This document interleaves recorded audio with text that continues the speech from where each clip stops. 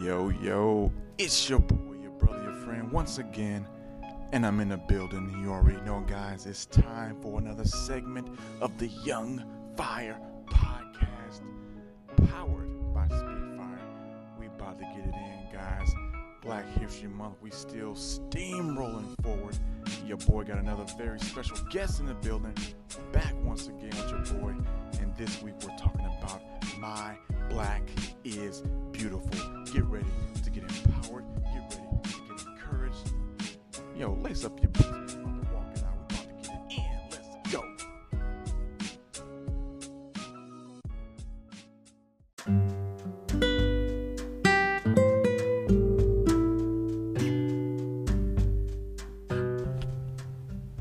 Yo, it's your boy, your brother, your friend, once again in the building. And speaking of in the building, guys, my very first book is officially available on Amazon.com. Go check it out. Lights, Camera, Success. Definitely go peep this book. You define what success is. And yo, all I do is straight to the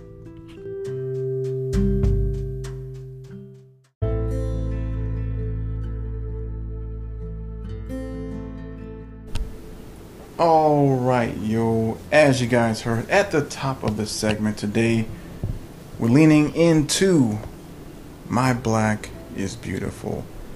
And today I have a very special guest in the house. Once again, my lovely wife, the one and only educator, teacher of the year 2019, the lovely Miss Sharonda Brasfield in the building. Hello guys, how's everybody out there doing? Yes, welcome back, and good to have you again. It's good to be here again. Second time.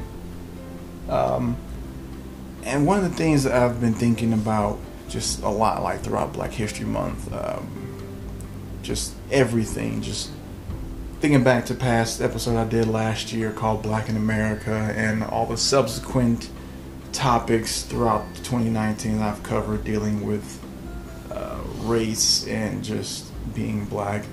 I kind of wanted to focus in and hone in this series, well, not this series, this episode, just a few questions. I think this will definitely be a two-part series, but kind of wanted to get both a male perspective and a female perspective on a couple of questions that came to mind as I reflected on Black History Month and the African American culture as a whole.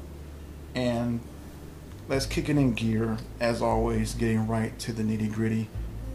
In your own words, what's it like being a black woman in America? And I'll follow suit with, what is it like being a black man in America? So, in your own words, from your experiences, the things you've seen, things you've gone through, what's it like being a black woman in America? That's an interesting question that could go in so many different ways. Right. I guess the first thing that I think about is actually something I was thinking about today, I think, which is that, you know, as African American women, now it's cool to look like us, I guess, for lack of a better way to say it. You know, yes. Big lips, big butts. You know, that's what everybody wants these days. If they were not black born, but now, you know, that's what the standard of beauty is for a lot of people. Features. Yes, features. But it's still probably more so, I don't say idealized, or I don't know what the word I'm looking for is, on someone that's not of color versus people that are of color. It's kind of funny because I just thought recently, and I kind of talked about it, I think a couple weeks back, about cultural appropriation. It's kind of what you were just kind of highlighting on. Like, it's now cool, it's now trending to have black features when once black features were shunned upon and looked upon as like degrading or like just just vile. Something to make fun of. Yeah, something to be made fun of, and now all of a sudden it's a cool and trending thing to have, and people are spending money for it. But anywho, go ahead. And I guess it depends. Like I said, it's a big question. I think about me and just my growth over the years, and think about my hair and how Black women, a lot of us are embracing our natural selves when it comes to our hair, and how in some situations, in some areas, that might not be looked positively on. And I remember when I first started teaching, I always made sure that my hair wasn't, like, this was before I started to become natural, I think, and I used to always make sure that it was straight. And when I was having conferences, or if I went on interviews before I started working, before I got my first teaching job, then that's what I did. I made sure my hair was straight. And not that anybody ever said anything to me about it, but just not knowing how that would be perceived, I guess. Mm-hmm. Wow. Right. And so you did that to, like, not rock the boat, so to speak? I guess you could say that, yeah, and to fit in with whatever the mainstream, this is what the expected look is, and so to not have it being as something that's counted against you, I guess. But right. Knowing that it shouldn't be counted against you, but when you go into spaces where people don't look like you, then you try to fit in. I don't want to say fit into that mold, but I guess in certain situations fit into that mold. Kind of go along to get along. Right. Kind of mindset. Until it doesn't matter anymore, and then now you see me. All I do is wear my hair curly, and right. I Natural. still look in the same. Right. And because I kind of talked and dipped on a couple weeks ago, like the issues that women of color would deal with in the corporate setting or the professional setting when you guys are rocking your natural hair, and you have people who are not of color wanting to come up and touch your hair, or that kind of thing. Like, have you ever had that instance happen? Like, people want to touch your hair? So I've had kids ask me, like students ask me if they can touch my hair. I've had coworkers ask me if my hair was real. So like if I've straightened my hair, I have had coworkers ask me if it was my actual hair, because when it's curly, it's shorter than when it's straightened. So I have had that happen before. Yeah. Wow. And that even though I don't have hair, if I had hair like that and people want to touch my hair, that would irk. That would get on my nerves. What for me, in my own words, what's it like being a Black man in America? Again, just as you said, this is a question that could go like a lot of different ways, but for the most part, being Black in America, for me as a Black male, it's like when you walk out of your door, you have this constant target on you, and you have to, I guess for years you have to kind of play along, so to speak, to I guess, and I'll say it like this. I said it in our familiar circles, and I had an episode called Black Spaces a couple weeks back, and in Black Spaces I've had conversations where I would say to people, other men of color and other women of color, like, look, like, yo, it's not my job as a Black man to enter a space that is like filled with people of the dominant culture. It's not my job to make you feel comfortable first.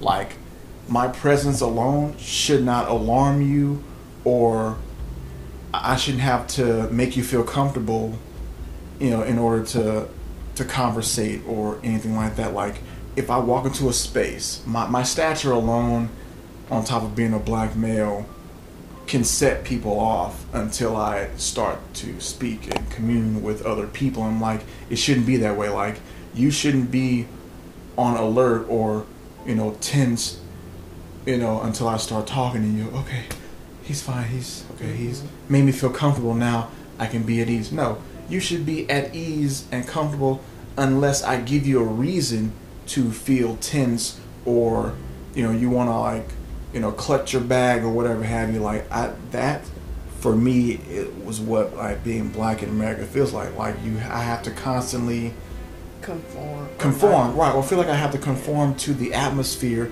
to make you feel comfortable, and like that's no way to live. And I'm like, outside of my home, leaving the house, I'm constantly have a target on me.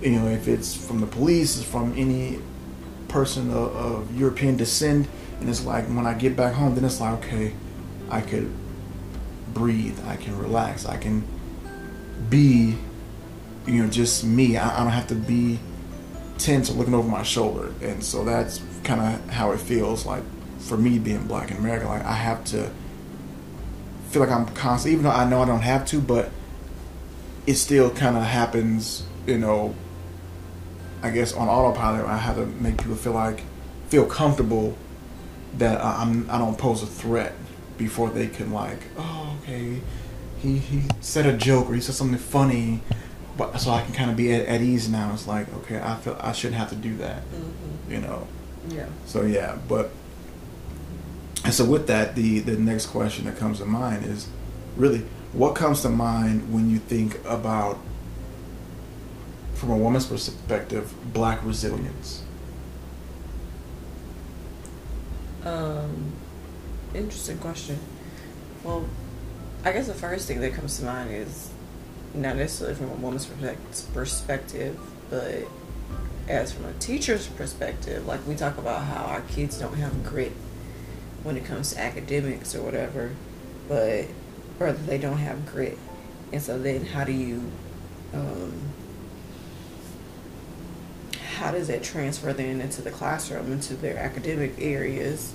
And it's like, no, our kids do have grit, actually. They do have resilience. It might not be in the form that we want it to be in, but when we think about some situations where some of our kids grow up in, they have to have resilience. They have to have grit, or else they can't, or else they're not surviving. Or it may not be as what you may define it as, but it's still there. It still exists. Right. But it's not like, oh, there's not this universal definition of what grit is. Right, like, what resilience you don't is, you don't get to create or define what it is and have it be a blanket definition. Right. It means something different. And it looks different in whatever the situation is. Right. And I think as a people, we've had to be resilient because of the things that our forefathers have gone through, and then even us ourselves continue to go through the things that we continue to face in this day and age as well. Right. And like for me, when I think about black resilience, I think of a rubber band, whereas no matter how far or how much you pull and stretch that rubber band, it will always snap back. And for me, being a black male, and having been through situations that have stretched me and made me uncomfortable and caused me pain, whether emotionally or mentally or whatever have you, it has made me, or through it all, I've always snapped back and been able to bounce back. Being black, I feel like we've had this internal bounce back setting in us, in some way, shape, or form, no matter what you do to us, historically, all the way up from the time the first boat landed on the shores with the slaves. From that point to this moment here, we have been looked upon as nothing. We've been looked at as, we've been tried to be buried and been just wiped off the face of the earth, but it just won't happen. There's just something in us that just won't allow it, and we will always bounce back. So, that's how I feel when it comes to what comes to my mind when I think about black resilience. White America, for the most part, have tried everything to just stomp out the black culture, the black experience, and everything, and through it all, we just keep bouncing back and bouncing back. And now it's gotten to a point where it's now cool. Like everything that we do, and it's not to throw shade or dirt on white America, it's just when you look at things historically, what people of color have brought to the table, just the swag and everything that we do, now everybody wants to replicate that and copy that. And I saw a quote that said, they want our rhythm but not our blues. You want everything that has made us who we are, but you don't want us. You want everything about us except for the black experience and the black skin. And it's like, that's not even cool. It's not fair. Right. You know, and it's not even being prejudiced. For me, it's speaking truth. And with that, I'm gonna close out with something that Jesse Williams did on BET Awards when he was honored a few years back. And we're gonna let that close out this first part of the show. And with that being said, we're going to play that segment. And behind that, guys, appreciate your time. And you already know, see you next week. Until next time, deuces.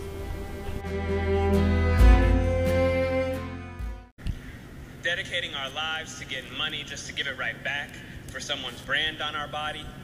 When we spent centuries praying with brands on our bodies, and now we pray to get paid for brands on our bodies.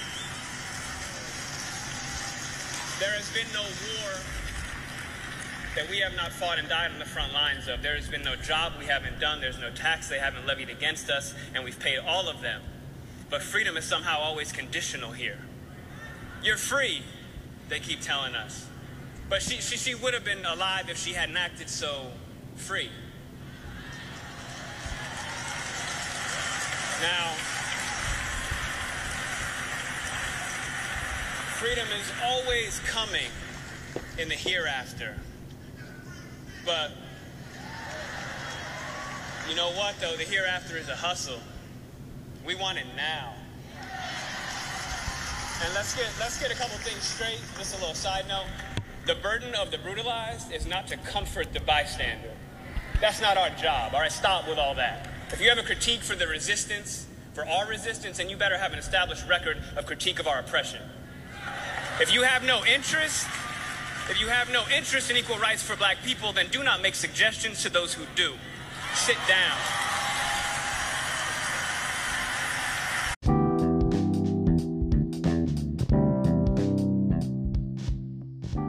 We are Speak Fire, a collective group of motivational, transformational, and inspirational speakers with the goal of impacting everyone in our lane to simply be the absolute best version of themselves. If you're a leader in any realm and you want to get better both inside and out, check out Leadership Fire with Michael Gingras, giving you the edge in leadership performance. If you're a young lady or a young gentleman dealing with bullying or any issue, or you simply want to be a better trendsetter for good, check out Internal Fire with my homegirl Aisha Thomas. If you're a student dealing with academia and you're ready to soar, check out my dude Bobby Berg over at Student Fire. If you're a father out there and you're ready to step up and become Father of the Year, check out Jody Cedric at Father's Fire. And if you're an athlete and you want to tap into the heart of a champion, check out my dude Neil Legend over at Champions Fire. And you already know, if you're a young person navigating the seas of life and you just need to know how to deal, then you already know, check out your boy, your brother, your friend, in the building always, Sean B over at Young Fire. Here at Speak Fire, we are the one-stop shop for everything self-improvement and motivation. Check us out at www.speakfire.com, and that's fire with a Y. And be sure to check out new episodes every Monday at 4 a.m. In the words of my dude Mike G, are you going to be up with us?